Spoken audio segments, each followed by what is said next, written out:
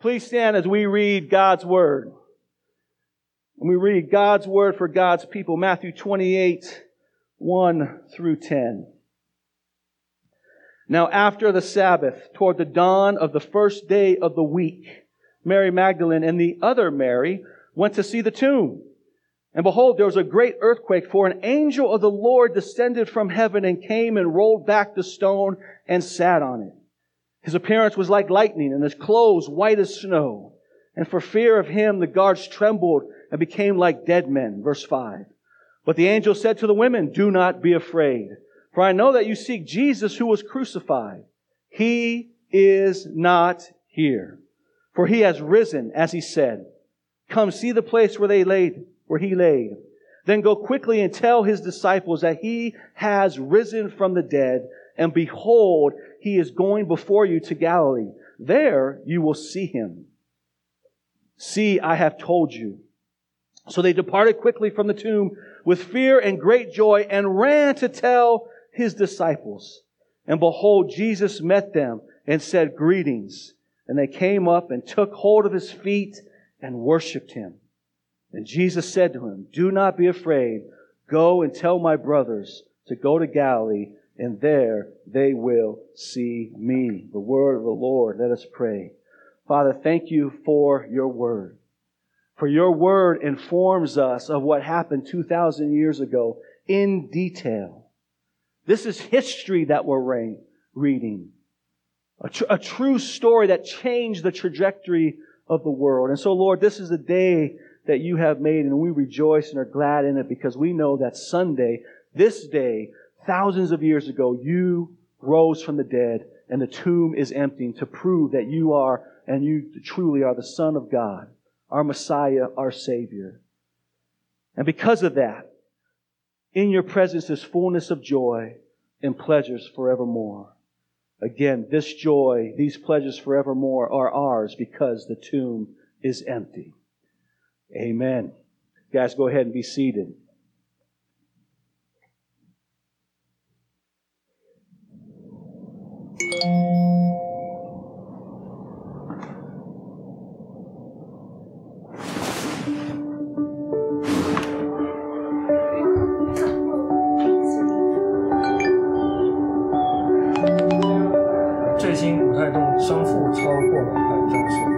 Wait, hang on. All the way back here.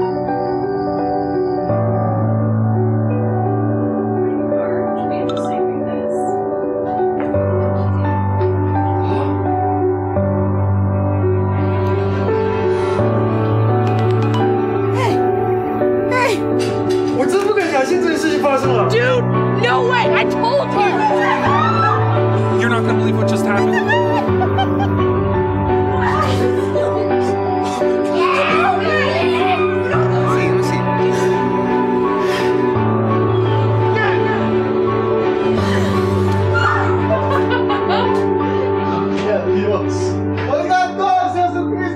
Long ago, this is what they felt like when it happened.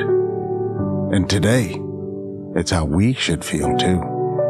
Because what it meant for them, it means for us.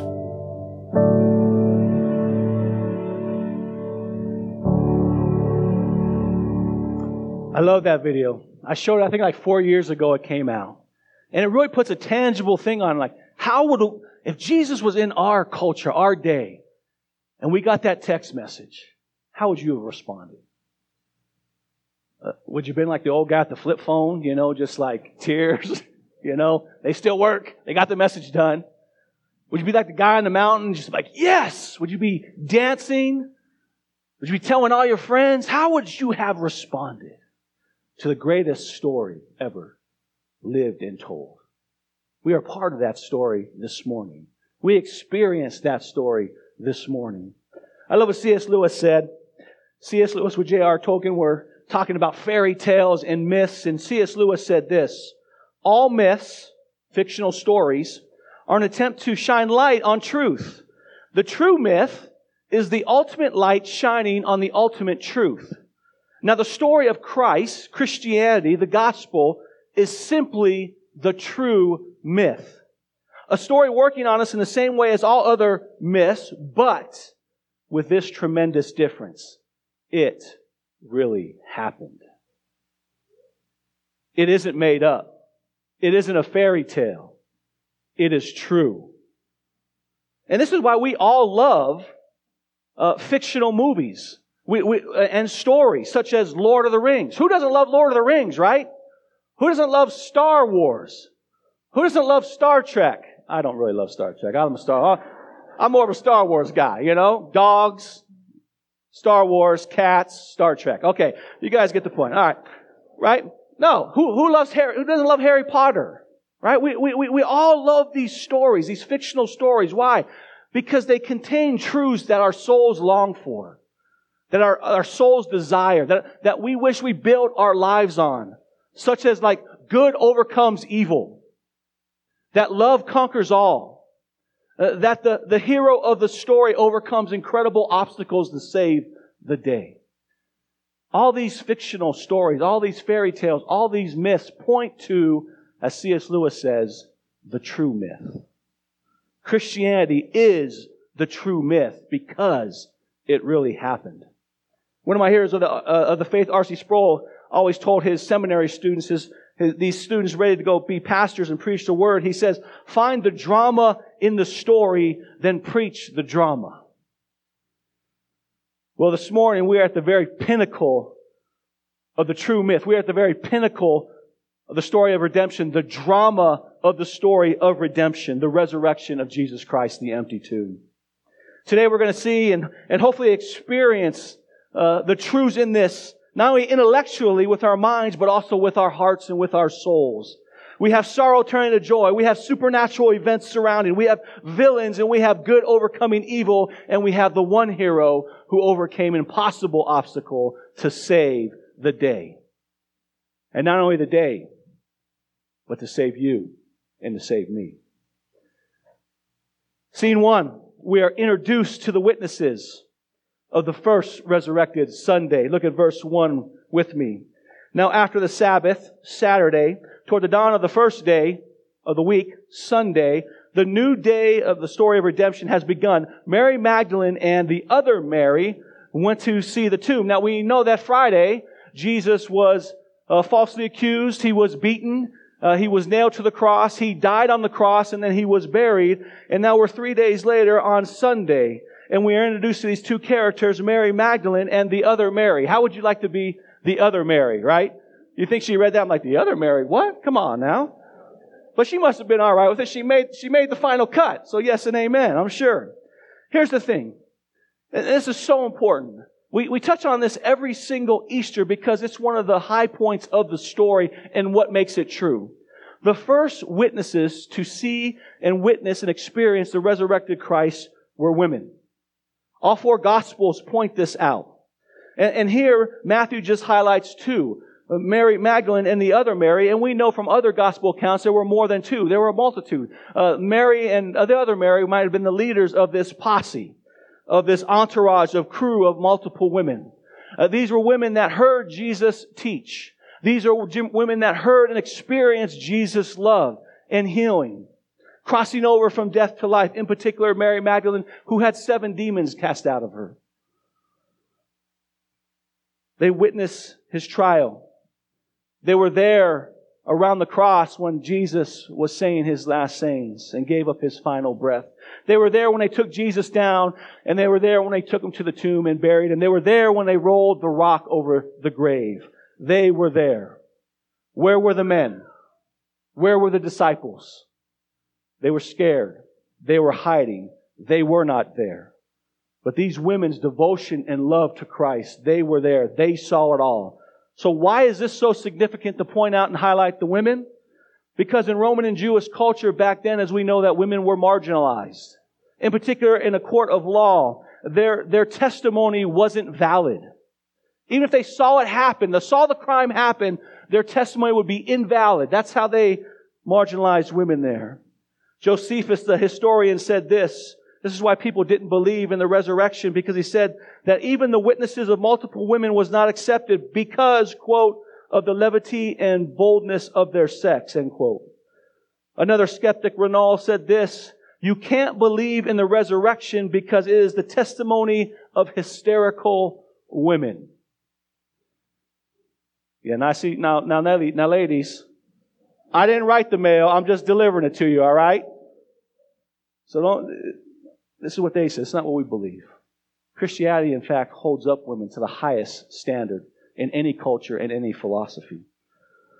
So if you wanted to start a new movement back then, if you wanted to be taken seriously, your star witnesses, your first witnesses wouldn't be built on the testimony of women, in particular Mary Magdalene, the star witness, as I already pointed out, that she was possessed by 7 demons.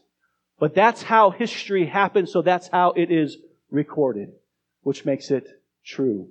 These women were the first eyewitnesses of the resurrected Christ, which kicked off a series of other eyewitnesses. The disciples finally got to see and experience the empty tomb. John, Peter, Thomas, and the rest of the disciples. And in 1 Corinthians 15, we saw that Jesus showed himself to over 500 people at one time. They were the first witnesses. But here's the thing. These ladies were not expecting a resurrected Savior. They were walking to the tomb expecting a dead Savior. They were walking to the tomb to finish up the burial order and prevent the rapid decay with spices and ointments. They were there to anoint the body and to finish the process. And on their way to the tomb, Mary had a thought. It's like, oh, wait a second. Matthew 16 points this out. How are we going to move the stone? How are we going to move the stone to get to Jesus' body? And in this, there's a great little lesson for all of us in here. You see, most of us, when life gets hard, we just see the goodness of God that goes before us. So many times when life gets hard or we see an obstacle in front of us, most of us are in here are like negative Nancy's, right? We immediately go to the worst possible scenario, the worst possible case. We say, there's no way out of this. There's no way out of this health, medical condition. There's no way out of this financial situation we find ourselves in. We are toast. Some might even say, suck it up, buttercup, right? And the question is here that it was back then, who's going to move the stone? Who's going to move this obstacle in our lives? And then we turn the corner and we see that God has already gone before us and moved the stone. He's already taken care of that financial need. He's already taken care of that relational strife. He's already taken care of that financial burden.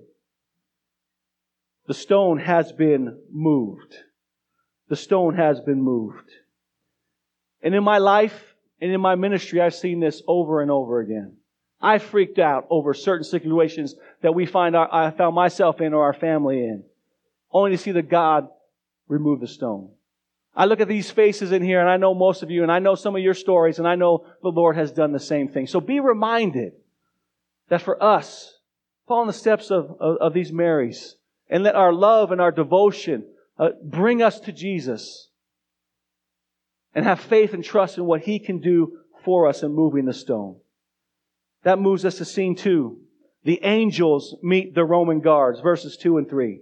Look at verse 2.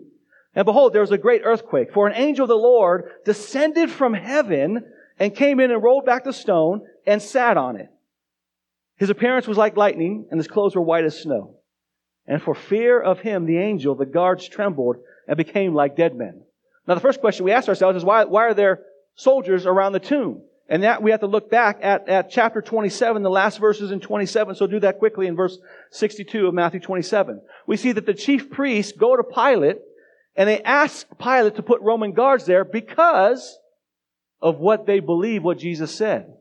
But we're going to see that Mary and the disciples and the apostles obviously didn't believe. Jesus says, hey, in 3 days I'm going to die, and in 3 days I'm going to raise again. But the chief scribes and Pharisees believed that because they say in verse 63, He said that in 3 days He will rise. So we want to put guards around there to make sure that we can tell of that fable, of that myth, that He's not really going to do it. We want the stone there, we want the seal there, and we want maximum security there so that this doesn't take place. And so, can you put the Roman soldiers there? And Pilate grants their wish. And there's Roman soldiers there. Some say there's 4, some say there's about 15 or so. And we got to remember who these Roman soldiers were. These are like the Marines back then of our day. These guys are warriors. They are soldiers. They are built for battle, right? And they get this call, and they're thinking like, oh man, this is just going to be easy money. I just got to go to this tomb, sit there and guard it for whatever the next day. Easy money. Oh. Then all of a sudden, behold, this angel shows up. Now we shouldn't be surprised that an angel shows up, because throughout Scripture, we see angels show up throughout Scripture in significant points all over the Bible. When we went through Exodus, you guys remember that an angel helped lead the people of Israel out of Egypt. You remember at Mount Sinai, it was the angel that helped, Hebrews says, that helped give the law in Acts. It was the angel that was at the incarnation of Jesus. Angels, right? It was the angel that was with Jesus when He was tested in 40 days in the desert. There was an angel when Jesus was at the Garden of Gethsemane. It says an angel came to minister to Him. And there's an angel at the resurrection, at the empty tomb. Now this angel, he's something else. This angel is stunning. It says when He comes down, the earth quakes. The reason why there's an earthquake, because the text tells us, the earth quaked, for an angel of the Lord descended from heaven and came back and rolled the stone away. And then He sat on it. Read the Scriptures. There's details in there for a reason. Don't you love that? This angel descends from heaven, earthquake, He rolls away the stone, and then just hops on it and sits on a stone. Now, I'm going to give you what I think happened next. This is not inspired Scripture. This is Aaron's kind of thought. Hey, this is what might happen next. The angel, he's sitting on the rock, he's looking down, and he's rolling up his sleeves, you know. Now, look at his clothes. How are they described? How's his appearance described? His appearance was like lightning and clothing white as snow. This angel was dressed in his heavenly duds. He didn't have time to go change. It says what? He descended from heaven. So this angel shows up, and of course he's in a spectacular garb, in his heavenly bling, because he just came from heaven. So that's one thing. So he's sitting there on the stone, and he's rolling up his sleeves. He knows the soldiers are there, and this is what I think he says to them. All right, boys, how you guys want to do this? This could go a couple ways.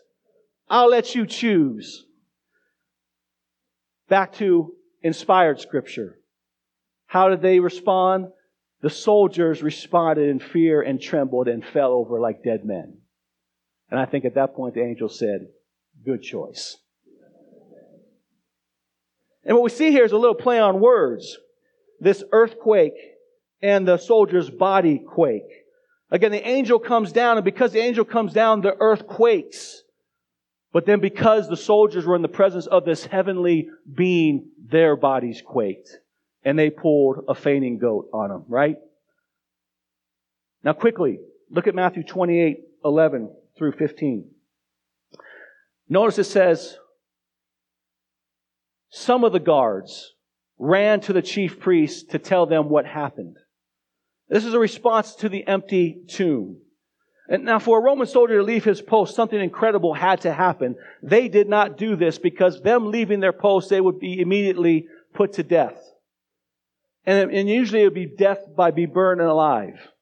One said this, one way the soldier would die is they would strip the soldiers of their own clothes, and then they would be burned alive, starting a fire by their own clothes. You guys remember when Paul and them were in prison, or Peter was in prison, or was it Paul? I'm getting mixed up. They're in prison. There's a great earthquake, and the prisoners were escaping. The Roman guard was about to kill himself. Why? Because he knew he failed at his job. These prisoners were going to escape. He was facing death, so he went to face death. And they said, no, don't do that. So we see that some of these warrior soldiers go and respond to the chief priest, not to the Roman superiors, because they knew what they were going to get. And the chief priest told them what? This is your explanation for the empty tomb. And here's the deal. Every scholar understands and believes that the tomb is empty. That Jesus' body was buried there and it was empty. And everyone has to come up with an explanation why the tomb is empty.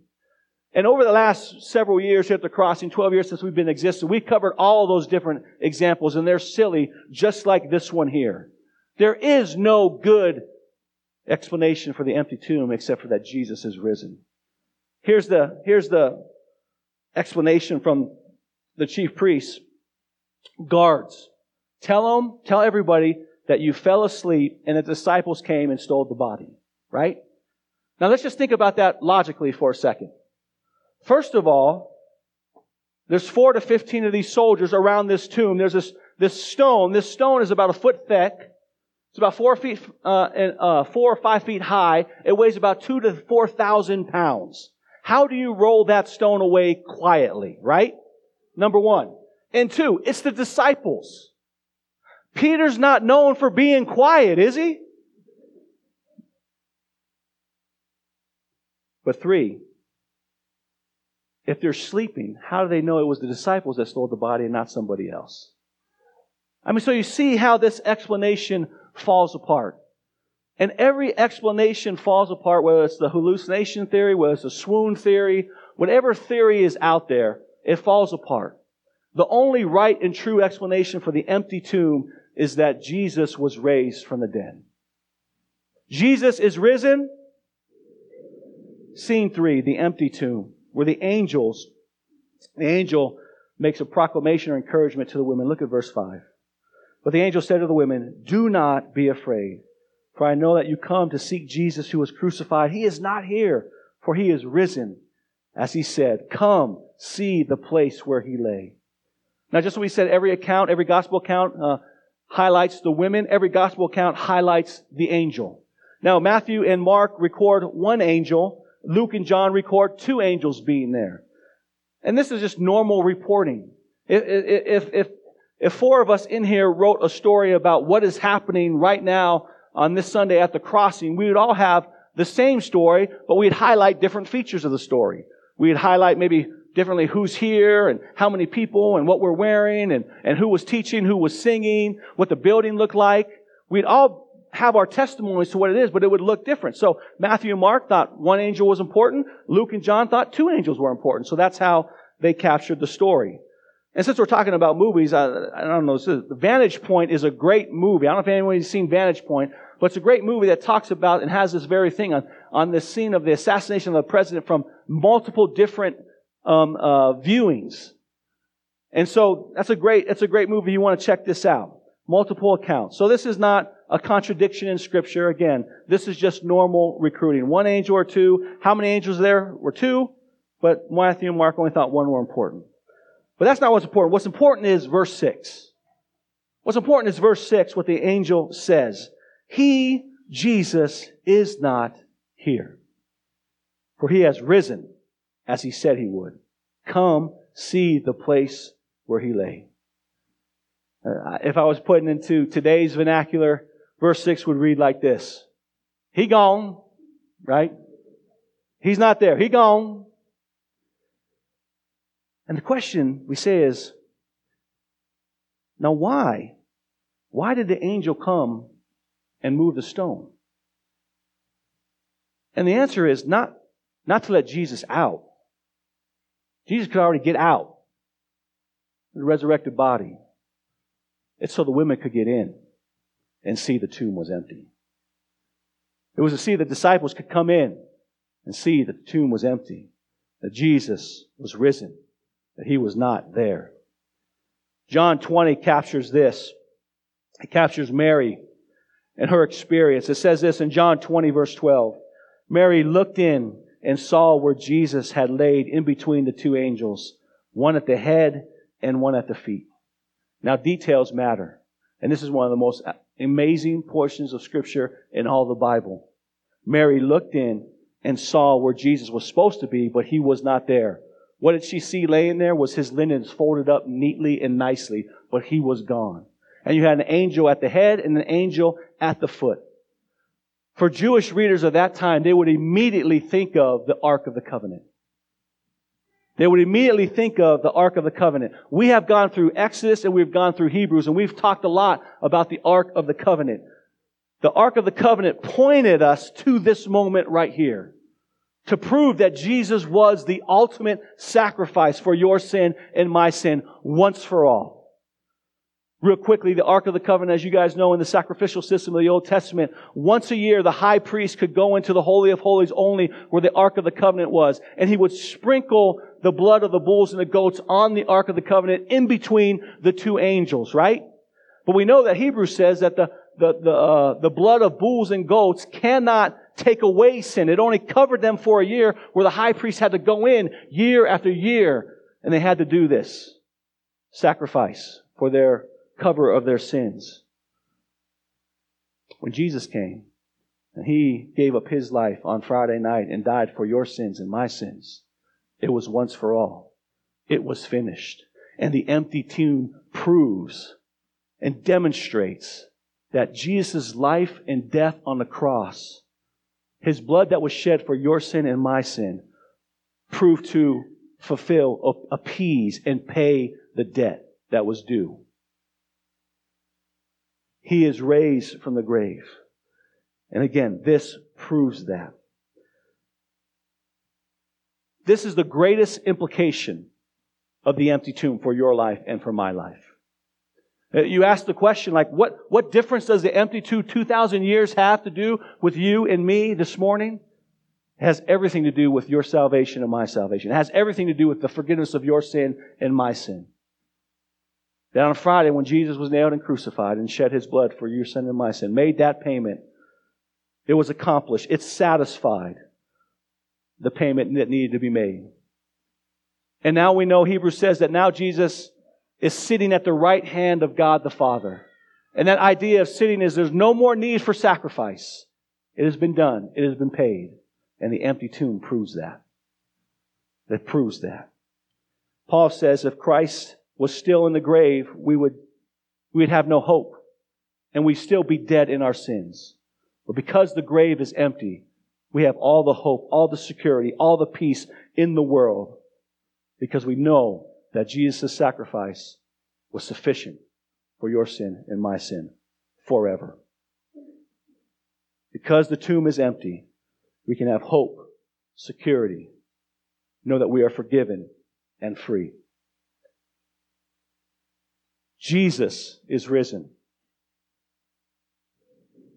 Oh, well, that's good, yeah.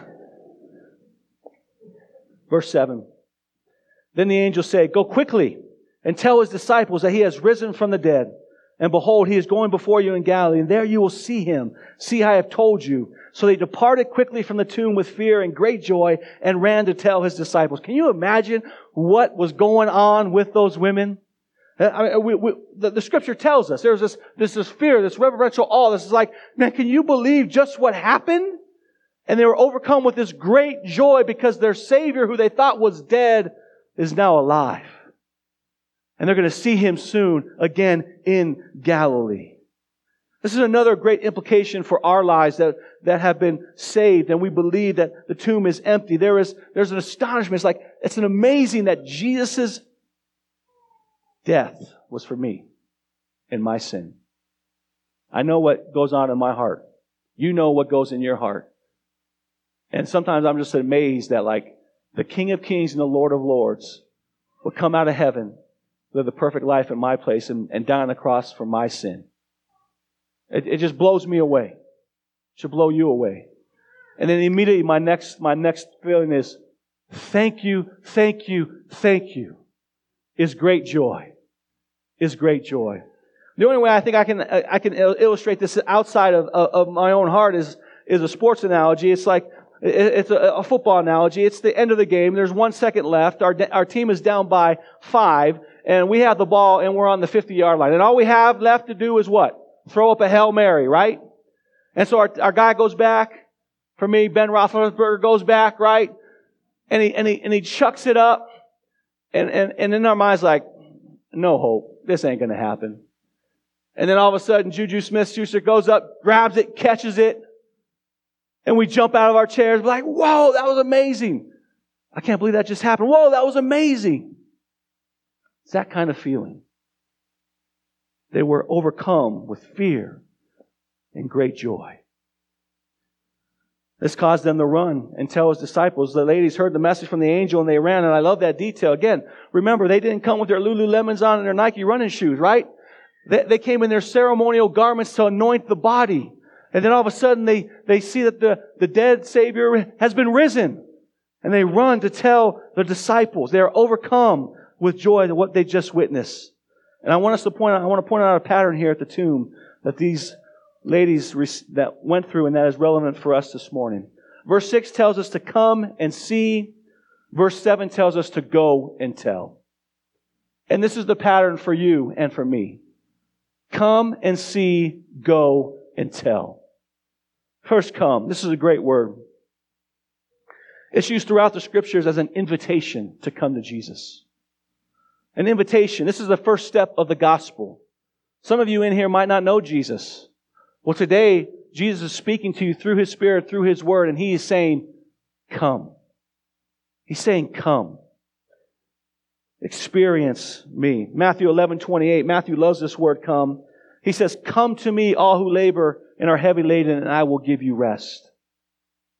In Matthew 19:14, Jesus says, let the little children come to me, and do not hinder them, for such belongs the kingdom of God. If you're in here and you do not know Jesus, today He's asking you to come. Come experience His love, His mercy, His grace, His forgiveness.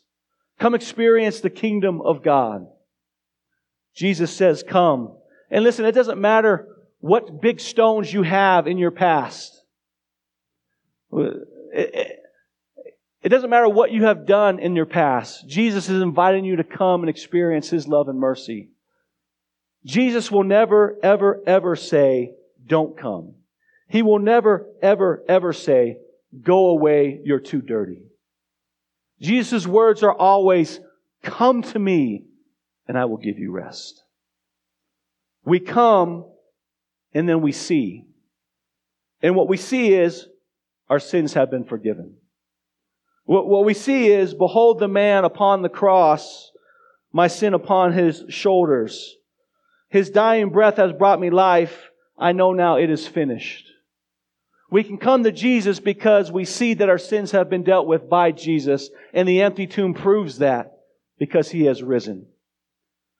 You see, our faith is not a blind faith or fairy story, but it's built on facts and history. This really happened. The tomb is empty, and Jesus says, come and see. Thomas Arnold, one of the great historians, said this, I have been used for many years to study the histories of other times, to examine the weight and the evidence of those who have written about them. I know of no one fact in the history of mankind which is proved by better and fuller evidence of every sort than the great sign which God hath given us in Christ, that Christ died and rose again from the dead. Jesus says, come. See. And when you come and see, our response is to repent of our sins and say, I believe. I believe in Jesus. And then when that happens, something happens inside of us. We cross over from death to life. The Spirit of God comes and dwells in us. All of a sudden, His Word becomes alive with us, and then we can only do the next thing is go to our circles of influence, our friends, our families, our co-workers, our students, and tell. And tell the good news of Christ and what He has done for me and what He's done for you. See, not only have we been saved from something, sin and death, again, but we've been saved to something. We've all been saved to a mission. We've all been called ambassadors of Christ to go to our circles of influence and share the greatest story with the greatest ramifications and implications on a person's life. Literally, heaven and hell. Life and death.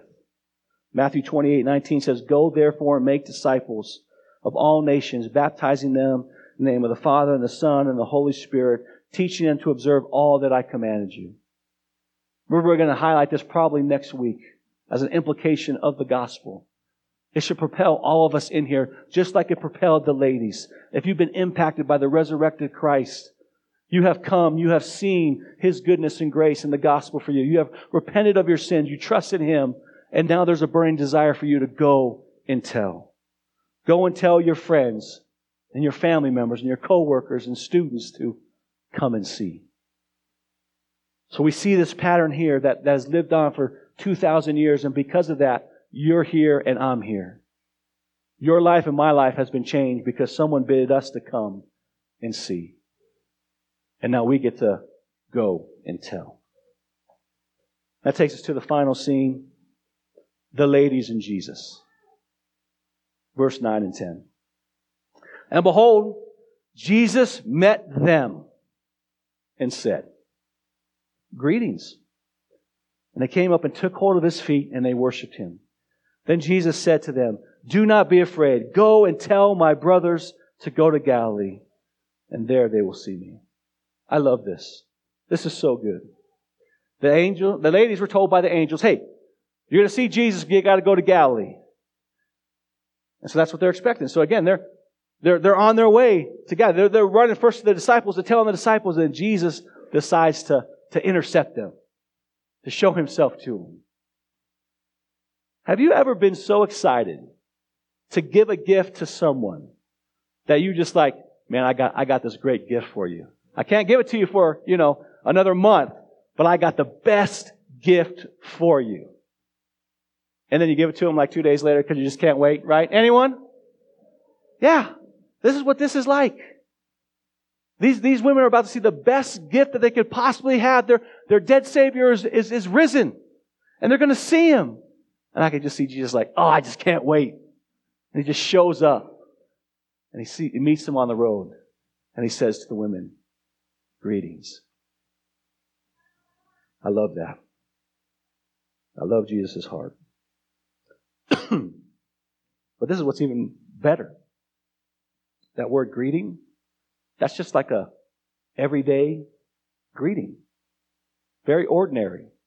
And this is to contrast the angel that just came down from heaven. His appearance is like lightning, but white as snow. And the women are freaking out. To this, the resurrected Jesus, the King of Kings and the Lord of Lords, just shows up and says, how you doing? Don't you love that? He might even said, hey girl, I don't know. Just ordinary language. He just greets them. That's how approachable our Lord is. Sometimes my daughter Madison, we're in a conversation and she forgets who she's talking to, right? And she uses ordinary high school girl talk. And all of a sudden she'll say like to me, girl, can you take me to my friend's house? And I'm like, girl. But that's how it happened. It's just ordinary conversation. The resurrected Christ meets these faithful, devoted women. And He just says, greetings. I love that. He's approachable. Once the ladies recognize Jesus, they bow down, they grab His feet, and they worship. They bow down, grab His feet, and worship. See, Jesus' resurrection is no vision. It's no hallucination. It's a physical resurrection. 1 Corinthians 15 tells us this is the first fruits of the resurrection. Resurrection bodies, new bodies. We're all going to get the same type of body that Jesus has. These resurrected bodies. They're physical. They're real. You can touch them. Remember Thomas put his finger in Jesus' side and then he touched His hands. Here the women bow down and grab Jesus' feet. Again, I hope you guys are loving the details of this story and I hope it's impacting your heart on how real it is. Jesus' feet. Mary, Jesus' mother, when He was a baby, 6 to 7 months old, she would be kissing these feet. You guys know what a baby's feet are like 6, 7 months old.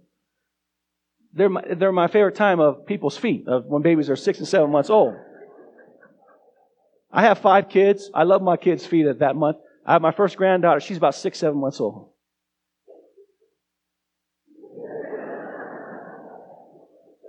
And I love her feet. They're like those little chunks of blocks of meat, right? You just kiss them and, you eat them and well, you don't eat, you know what I'm saying, right? Who loves doing that? Who loves baby's feet in here? Amen. Now when my kids take off their shoes, it's like, give me a gas mask, right?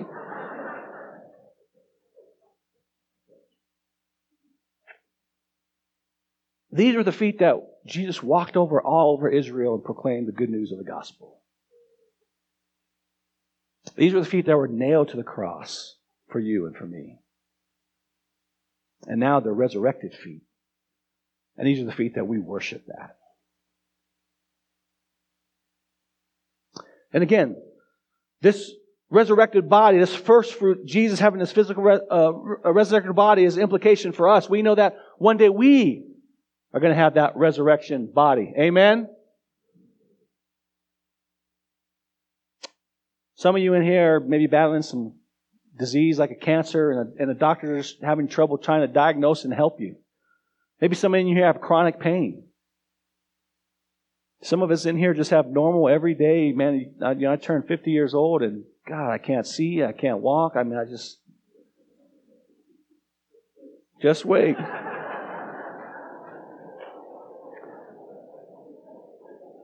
Don, I hope I'm as sharp as you when you're your age, baby. You're a testimony of God's grace. Joni Eareckson Tada, she's a quadriplegic. Her accident happened when she was about 18 years old. She's about 70 now, 70, 72, something like that. Again, this accident happened at 18. She was paralyzed from the neck down in a wheelchair. She said this. She described the grief and the joy at this one worship gathering she experienced so quick at this worship conference.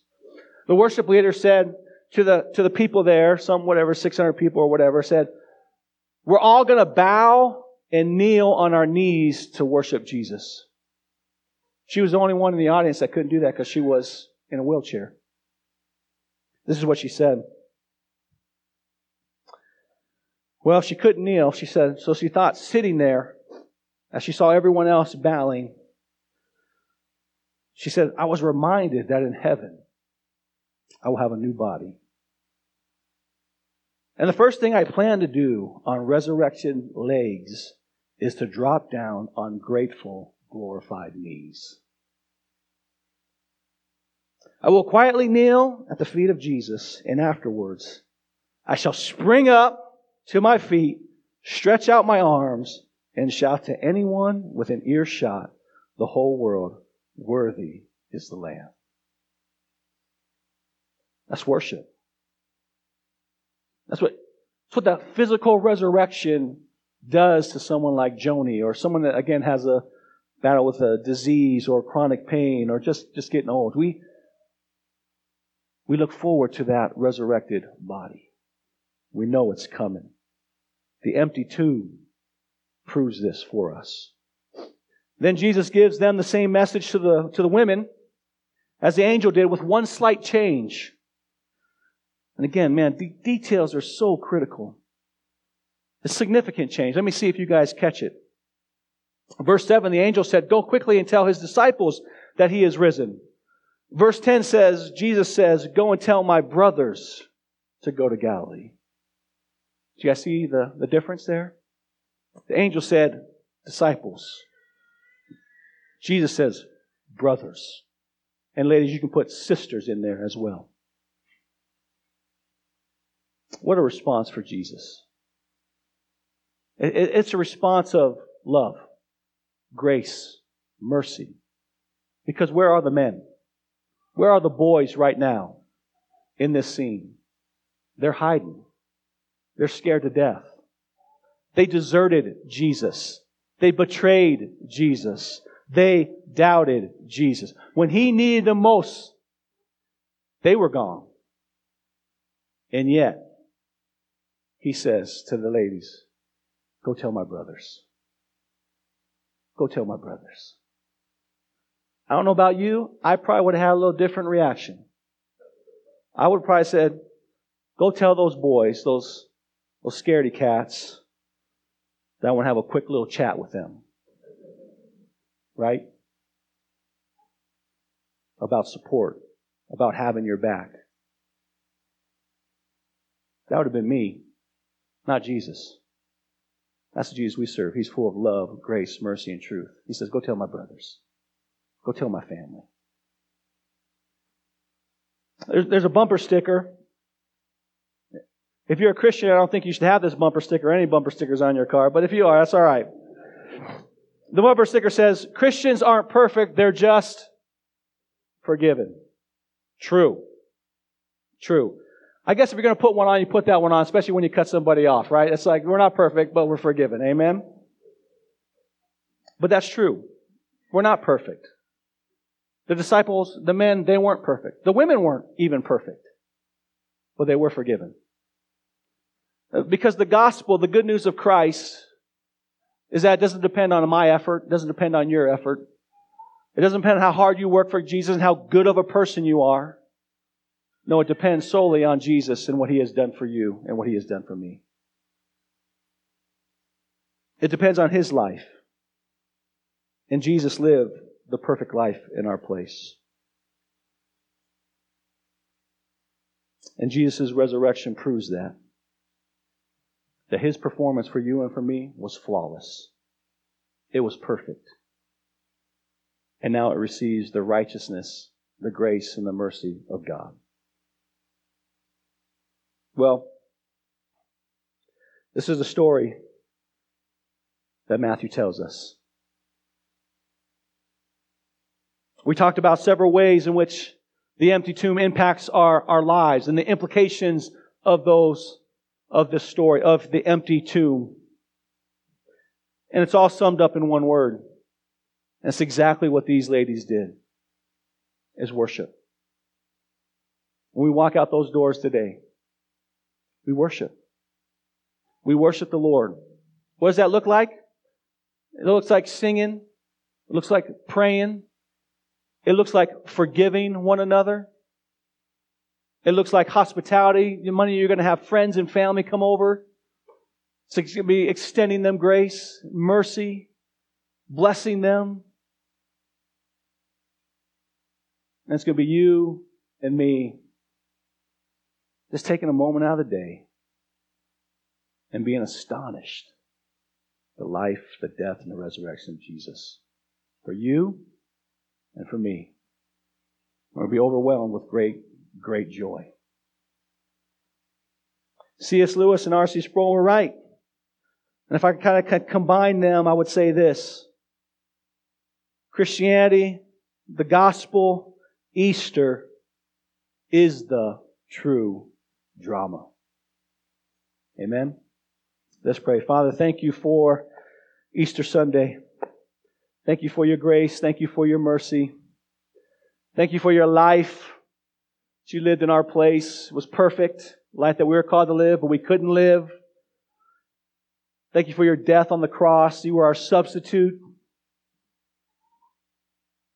Thank you for your resurrection that proves that you truly were the Messiah, the Savior, not only for the Jews, but for the whole world, for every tribe, every tongue, every nation.